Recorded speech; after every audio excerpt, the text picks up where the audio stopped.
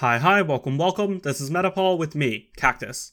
You can probably notice that this episode is being released at a different time than usual. That's because I'm taking this episode in a different direction. I still will be releasing the weekly deep dives and analyses that I usually have on my channel, but today I'm going to go in a slightly different direction and just review the most popular news stories of the past week. Please let me know and give me feedback of whether you like the segment and whether or not to continue it in the future. Without further ado, let's get started. The most pressing issue at hand is of course coronavirus, and there have been significant developments in the quest for a vaccine. In fact, the United States government signed a $1.95 billion deal for 100 million doses of the vaccine from the pharmaceutical company Pfizer. This vaccine would be available free to Americans, and it would likely first go to those most vulnerable, including frontline workers and the elderly.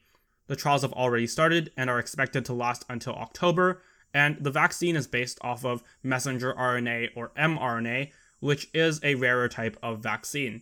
However, we do have to be a little bit skeptical, as in the past, it took 4 or more years in order to actually develop vaccines. We are living in unprecedented times. There is more money and time being invested into vaccine development as ever. We can try to be optimistic, as if this date was actually met, it would be an amazing development in the fight against coronavirus. Ultimately, the most important thing to keep in mind is to be prepared for any possible outcome, and that includes no vaccine, it includes having a vaccine.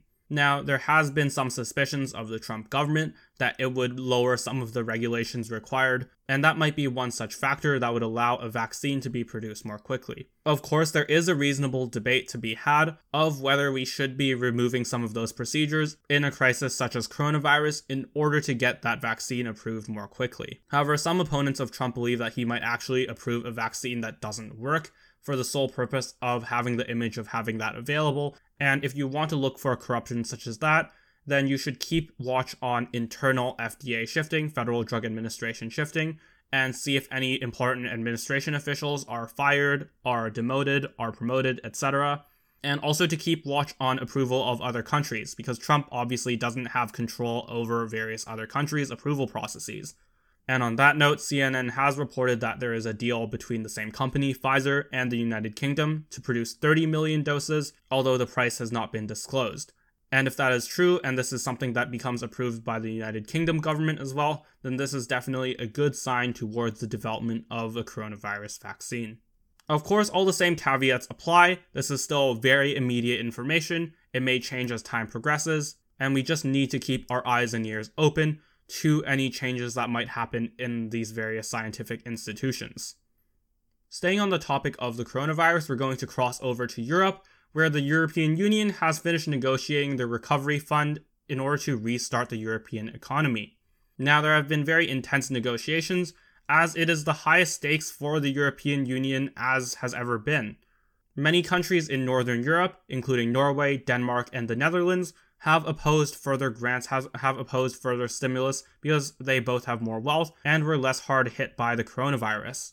Ultimately, the deal that was struck involved 390 billion euros in grants and 360 billion euros in loans to various EU member states in order to alleviate some of the effects of the coronavirus and increase employment. Now, there were also various debates to be had among the process in which these grants were distributed, as countries such as the Netherlands wanted to further enforce democratic norms that it accused the leaders of Poland and Hungary of violating. Those two countries obviously opposed this measure, and what eventually happened was that there were some reform conditions set out in the deal, in which money would be conditioned and other countries could oppose the distribution of grants if they saw a problem with other governments. However, this process would be ultimately decided upon by the EU Commission, which neither of those governments would have direct control over. The broader implications of this is that Europe is recovering, and we should certainly take note of their economic policies, where they work and where they don't. It could inform the reopening of other countries which were hit later or hit harder, and would allow for a better economic trajectory. Having that further understanding of how various economic policies do play with the threat of coronavirus and do play with the reopening process is incredibly important in order to create a long-term economic strategy, not just for the European Union, but for various countries that are going to reopen afterwards.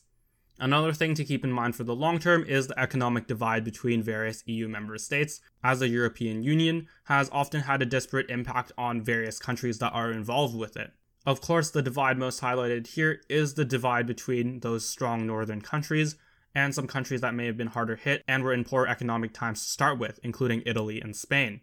The other strong threat to the European Union is the actions of the Polish and Hungarian leaders, who are often portrayed as strongmen, who are often portrayed as encroaching on democracy, and are often in opposition, sometimes using vetoes, against a lot of European policies that are otherwise popular with those other member states. And once again, it's important to continue staying vigilant and continue to keep notes of these developments. Returning to the US, the next thing that we're going to be covering is the conflict between various federal officials and groups that claim to be associated with the Black Lives Matter protests in cities such as Portland, Oregon, as well as other cities in the United States. The federal government was widely criticized for using unmarked vehicles as part of their Customs and Border Protection or Department of Homeland Security agents in order to deal with attacks on federal buildings. Of course, the main implication here is of self-defense. If you have an unmarked vehicle chasing after you, then you might be more incentivized to defend yourself. Of course, Americans are heavily armed. They might shoot at people who they deem as a threat. And this is a way that you obviously would never interact if you were being chased by a police car or anything like that. Now, there are very real threats of violence from some small number of individuals to these federal buildings that these agencies are designated to protect. However, we do have to work together in order to prevent distortion, in order to prevent conflation between these violent individuals and the broader protests. Of course, a phrase that has been used to describe these protests are mostly peaceful, and while this may be true, it doesn't truly encapsulate the nature of this divide. Of course, you're going to have various bad actors, and in fact, it is in the interests of the peaceful protesters, it is in the interests of 99% of those people to actually work together and root out those violent individuals, those people who are trying to take advantage of the protests in order to do something that's not actually aligned with them. However, the most important thing to note here is that we should be making sure that those violent individuals are the ones being targeted instead of the broader protests. When there is further power given to authorities, especially those who are directed to deal with the protests in general, it can result in police violence or violence of federal agents against people who are essentially innocent. The most important step here is to actually work together with the organizers, to A, social distance, but also make a setup where the crowds are more dispersed, where it's harder to hide within them, and where peaceful protests actually work together in order to force those violent individuals to the front of the crowd, in order to actually remove the bad apples from among their midst. And a lot of those Black Lives Matter organizers have actually been trying to do that themselves.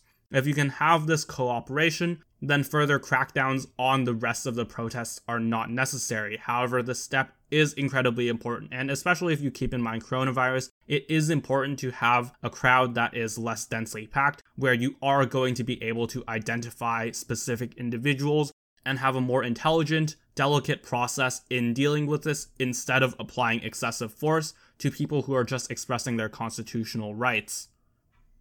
Continuing with another story involving the United States, the US federal government has imposed sanctions against 11 Xinjiang-connected companies. Of course, Xinjiang is the province in which the Chinese government maintains quote-unquote re-education camps for Uyghur Muslims. These detention camps have been accused of human rights abuses, including arbitrary detention and even forced sterilization.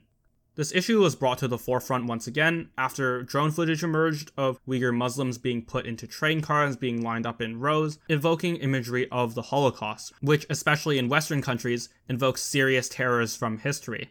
In addition to these sanctions, there's also been a visa war between the United States and China, where the United States revoked the travel permits of various Chinese officials, to which the Chinese state retaliated with several of their own visa bans to prominent US politicians, including senators and congressmen.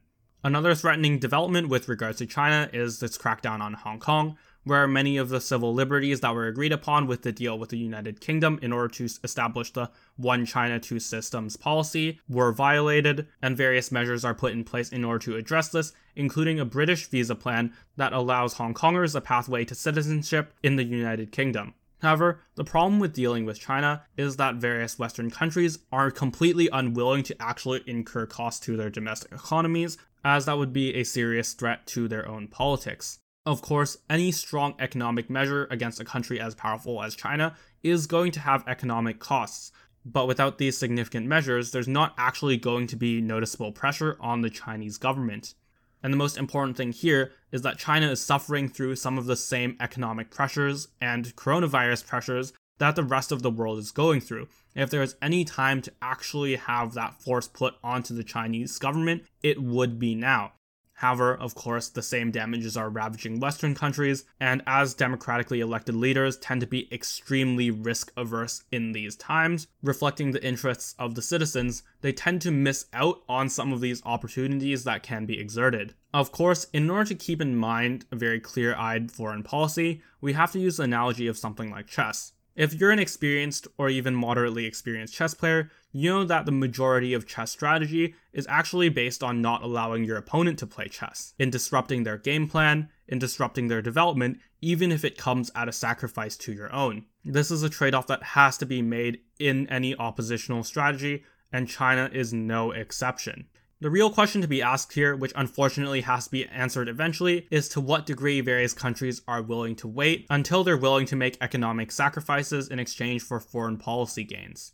The last story we're going to be covering today involves the Canadian Prime Minister Justin Trudeau, and it is yet another corruption scandal involving $900 million of federal money going towards a volunteer work program. So, what's the problem here? Well, that work program was given to We Charity, a charity founded by the brothers Mark and Craig Kielburger, with many financial ties both to Justin Trudeau's family and the finance minister, Bill Morneau. In addition, the We Charity has had joint advertisements with Trudeau that often seem like campaign advertisements, and while they do promote We Charity itself, it is something that is extremely positive in terms of building Trudeau's image. All of these are signs of self-dealing, and are signs of corruption that We Charity seems all too willing to engage in. Moreover, We Charity has actually been accused of corruption in other countries as well, including with leaked audio of a senior official in their Kenyan operation, Peter Rihiu, who openly admitted to bribing the Kenyan government, as well as threatening assassination. Now, We Charity has since fired Peter Rihiu, and they claim that any money that was lost in bribes has been recovered. However, there has been no audit or third-party investigation that they've actually allowed to investigate and or confirm this.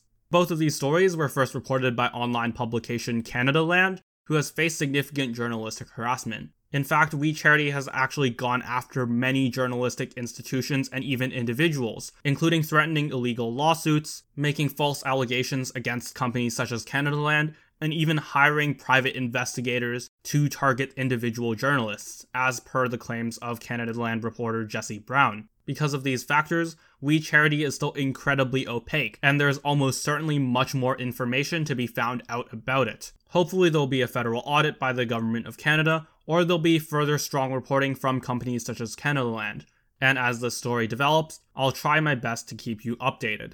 I don't really have a transition from that news segment to this argument, but if you're someone who likes clear, transparent information, if you're someone who wants more transparency in how government and media works, and you enjoy the educational content that I put out, then please just share it, just post it, share it to a few people who you think would be interested in something like our podcast, and just help us grow. And of course, check out our weekly episode that's going to be released next Tuesday, and thanks for listening.